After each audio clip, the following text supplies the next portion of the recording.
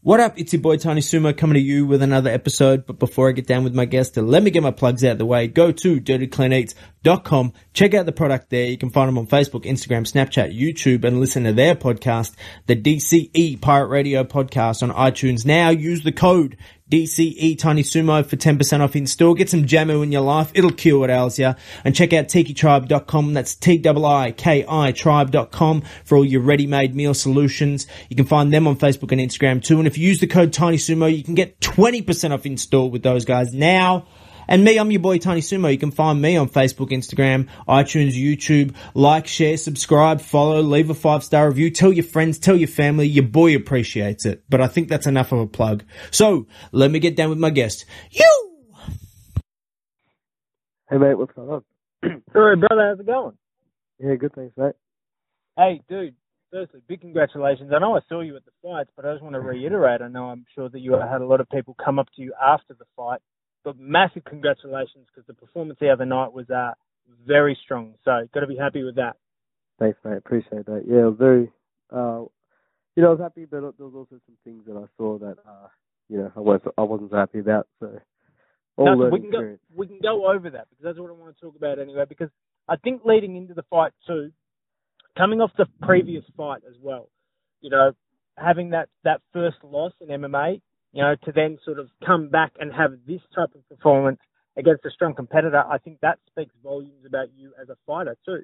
To come back from that, to come and have another title fight, next one up, main event spot, strong opponent, and put on the clinic that you put on. Like I said, that says a lot about you, I think. Yeah, well, I definitely had that monkey on my back throughout the whole thing. I was actually listening to the fighter that lost to John Jones recently. Can't remember his name. He's the bald guy. Yep. And he said that he felt like he was walking around naked. And it's literally that, like, you feel exposed, like everyone's sort of looking at you a bit differently and everything. It's all in your head, but I know you got this weird feeling about you. And so I definitely wanted to make that right again, to get that feeling off.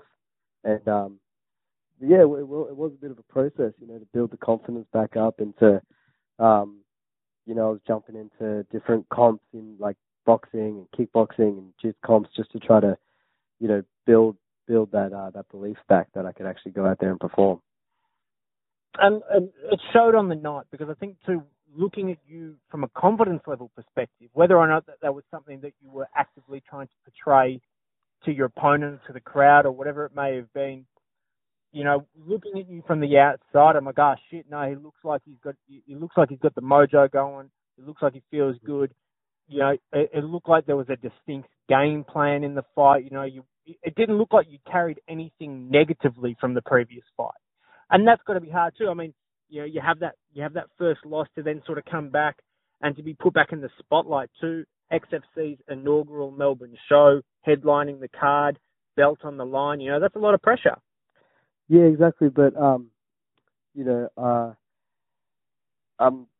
real thankful, like, as I said, like when we spoke earlier in the year about, fighting for the title for the very first time, I was like title and main event, but I've carried all that experience in. So now, fighting main event, fighting for a belt, all that stuff, it's just, it's things that, external things that just don't really faze me as much as probably what they used to. So I was really more focused on just performing. That was really the key focus throughout this whole training camp, and everything was just, I just want to go out there and perform the way I know I can perform.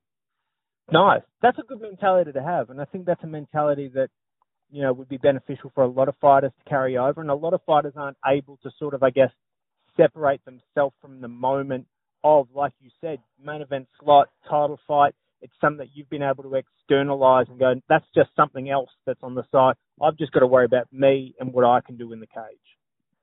Yeah, exactly. Like, even when, I wasn't even thinking, I almost forgot that there was a belt on the line. Like, it was just I was just focused so much on my opponent and just getting the job done that, it was, and as far as being main event, you know what I mean? It's like, I just see it as being on, it's just like fighting any other time of the night, whether you're the first fight or the last fight.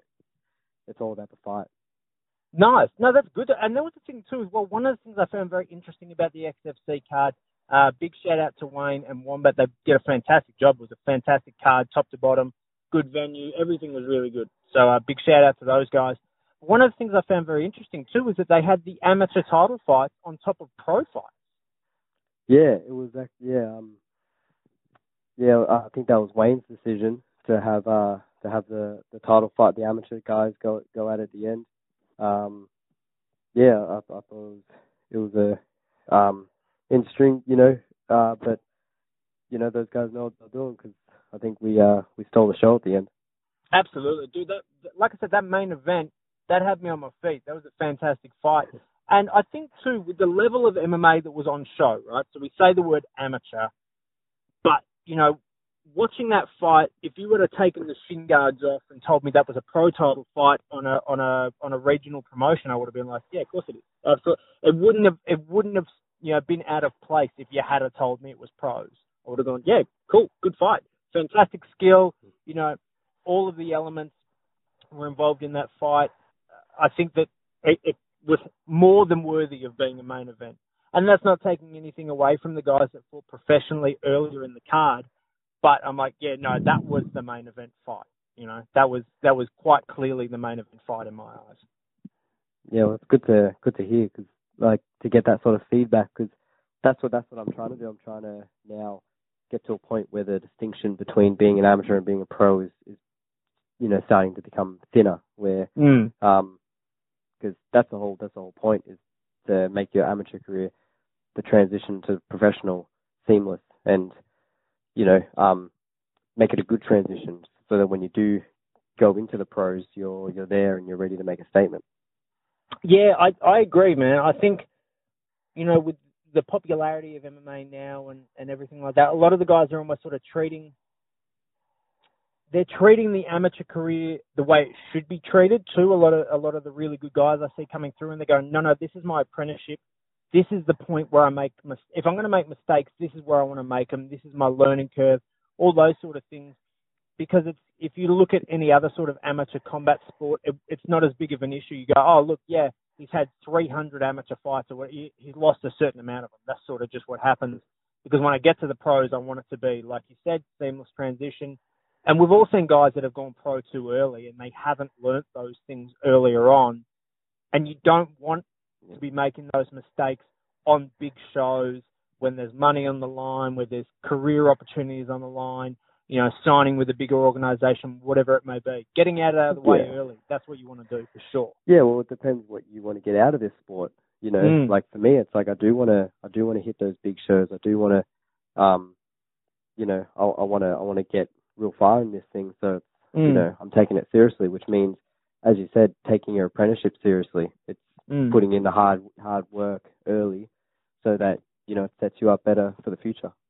And look, that shows too, I think, in your previous fight to this one, you've taken that learning experience and you've gone, okay, I need to do this or this. I need to think this way, act this, do whatever changes need to be made, you've made them. And then when you come into this fight, you've looked $1 million. So let's talk about the fight too, because there's a couple of moments that particularly stand out to me. Before you break down the fight for me, I just want to know whether they were I want to know if the game plan was that. One of the things that stood out to me was the amount of body shots you were throwing. Yeah, well, that was definitely because, I've been working now. I've had the privilege to work with Nick Curra, who's an amazing kickboxer, former fighter of his own, but now he's an amazing coach. And, I showed him some footage and just things that we saw from him was that, he was open to the body shot with the bit of a Muay Thai high guard. So that was something that we were hoping to take advantage of, and it just wears the person out. I spent a lot of time working on my cardio and working on my conditioning, and so I'm like, well, if I can make the conditioning even worse for them and put on a pace and just work their body and their legs, it can be a real rough night for them. It showed, man. I mean, I think as the fight went on too, especially when you ended up getting the finish, I think it showed. I think the body shots were money in the bank. knees, but also the one thing I liked that like long right hook to the body. Yeah, yeah, yeah. That one was kind of just spontaneous. I guess maybe having a bit of a reach advantage in this fight as opposed to my other fights. I was able to land that even in sparring. I'm always the smaller guy, so to be able to, I think it was just an opportunity that I just took within the fight. Mm. No, it looked really good. I was really enjoying it. That was one of the things that I sort of took away from the fight. For one, obviously it's money in the bank and it's a shot that works, but I also view it as like a confidence shot. A lot of times I'm like, he's confident. He's got his distance. He's able to pick shots. If you're able to land that sort of like long body shot, I'm like, cool. He's got his range. He's got his timing. He's feeling good in there, and I think that showed as the fight went on, especially. Yeah, exactly. The only reason why I was landing that shot was because I was getting him to react with shots to the head. So he had that guard up, and then I was able to, land that long hook to the body. No, it was really good. So walk me through the fight then from start to finish. I want to hear your recollection of the fight. Let's talk about that armbar too. Have you watched it back? Yeah, I watched it back, and I showed my coach John Donahue. He wasn't very happy about it, but no, I was one of many people on my feet though, because I was sure the arm snapped from where I was watching. I'm like, oh my! But so walk me through the fight then. Well, start of the fight, I felt good. I felt sharp. I was landing. I landed some good kicks early on, but then he shot in for a takedown, and I saw an opportunity for a guillotine. Well, I felt the opportunity for a guillotine. His neck was there. He was felt like he was overcommitted to one side, so I was like, well, I'll just snap this opportunity. And and one thing about me is if people have seen sort of my previous fights, is that I'll always hunt for the finish, and and when I hunted for the guillotine in this one, obviously I end up on my back, and he did a real good job at defending it. Adjusted and then was able to hold me down really well by trapping my bottom leg. I wasn't able to get my leg free, and yeah, he was landing some ground and pound. But like in this build up, I've sparred Mal McDowell and Alex Romano and Abdul, and it's like when you get ground and pounded by those guys, it's like getting ground and pounded by someone similar weight doesn't feel like anything. Especially Alex Romano, like that guy hits fucking ridiculously hard. He hits like a middleweight or something. I don't know what type of power he has, but shout out because he's got that what is it, like a 7-second Shadow Realm KO from XFC. Yeah, where he murdered that guy. That was oh my god, that guy's still asleep. That yeah, shot was he's wild. sleeping somewhere. Shout out to him because that was a crazy shot. Yeah, so it's like being on the bottom of those guys. Like I was definitely well prepared for that, for being in that situation, and to stay calm and keep my composure. Not freak out, not give up anything. Especially like sometimes you give up stuff when you're trying to desperately get up to your feet.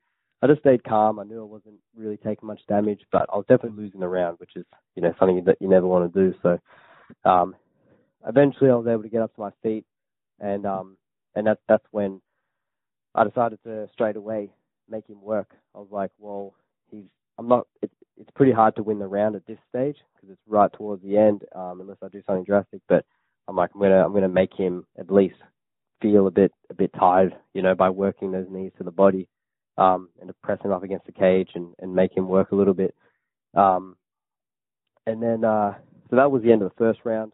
I knew I had lost it, so I definitely had to pick it up strongly in the second round, which I did with the started landing some combinations, and then Nick was telling me again to work, mix it up, head, body, head, and I was starting to, and I started to feel confident when I was landing, because I was landing, and even the shots he was landing, I could feel that he was kind of getting a little bit, slowing down a little bit, and he didn't really have as much power to his punches anymore. So that's when I started being able to walk him down a little bit, and that's what gave me more confidence to go for the body, because I could see the actual physical effect on it. So I'm like, all right, if this is working, I'll just keep going to it. Because he was tough, he was taking the headshots really well. So I was like, well, I'll work the body instead. And and then we got into a grappling exchange, and then so I started to mount some of my own grappling offense, got a takedown, and then got into that mount position and went hunted for that arm, and that's where I was trying everything. I was moving it to the side of the hip, putting it under my arm.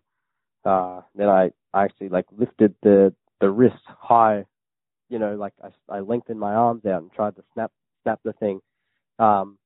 He did a good job at. There was a moment in it where I think the commentators and a lot of people from the crowd probably thought that it snapped, but he actually rolled his elbow, just like he timed it well, almost like a hitchhiker escape, just as I pulled down on it.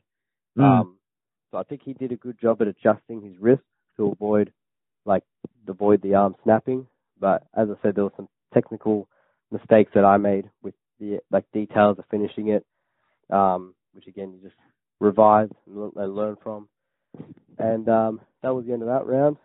Third round, again, I was feeling real confident at that point. I felt like he didn't really have much left, and I felt I tend to get stronger as the fight goes on, and yeah, again, just work those leg kicks. Obviously, they were scoring, and he wasn't really answering with it, so I just kept throwing them, kept working again, the mixing up to the body and the head, and he overcommitted to a shot because I could probably the stand up wasn't going too well for him, so he went for the takedown, and that's when I was able to secure the choke and get the finish. Nice. Well, it was a beautiful performance. I was definitely one of those people that thought the arm broke. I was up on my feet screaming because I'm like, holy shit! But like you said, now when I watch it back, I'm like, I see the moment we're talking about where he's able to, like you said, almost that like hitchhiker movement just with the arm, though. Obviously, he's not able to sort of roll out or anything. But no, beautiful performance. Really strong. I could tell the changes you were making throughout the fight. And like I said, there was things that I watched I really enjoyed about it from a technical aspect and probably more from a mindset aspect. I'm like, yeah, good. That looks good. I can see where your mind's at when you're doing it. That's a positive thing. So very happy with that. I mean, obviously the year's almost over though, right? So we're getting towards the end of 2019. But what's the plans now? Anything in the pipeline that we should know about? 2019, 2020? What's the go? Yeah, well, I've got a nice announcement to make right here. I'm going to be entering the IMMAF World Championship, which is in only a couple of weeks away.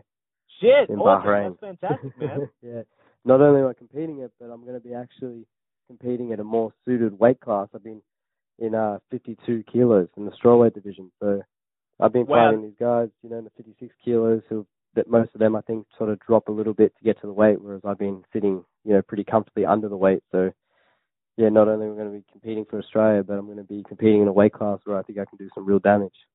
That's awesome, man. That's very exciting. And you got the teammates over there as well. So, shout out to the boys that are over there with you, because we've sent a fantastic team. I think we've got, 4 Vic boys on the team that I know of? I'm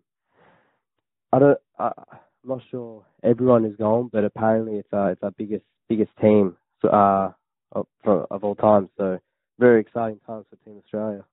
I could be wrong, but I want to say Abdi, Alex, and Corey are going over as well. I could be wrong. I know Abdi is. Yeah, I'm pretty sure the other boys Corey, are too. Yeah, I think Corey is. I think Alex hurt himself, so I don't know if he's going to be in it. Unfortunate, but look, hey, exciting news that you're going over, man. That's really cool. I look forward to seeing the results from that, man. That's going to be fantastic. Yeah, it's going to be just one of those. Find out, I remember I interviewed at the start of the year. You told me what was the plan for the year, and I said it was going to be a big year for me, big year in developing, and that's exactly what it's been.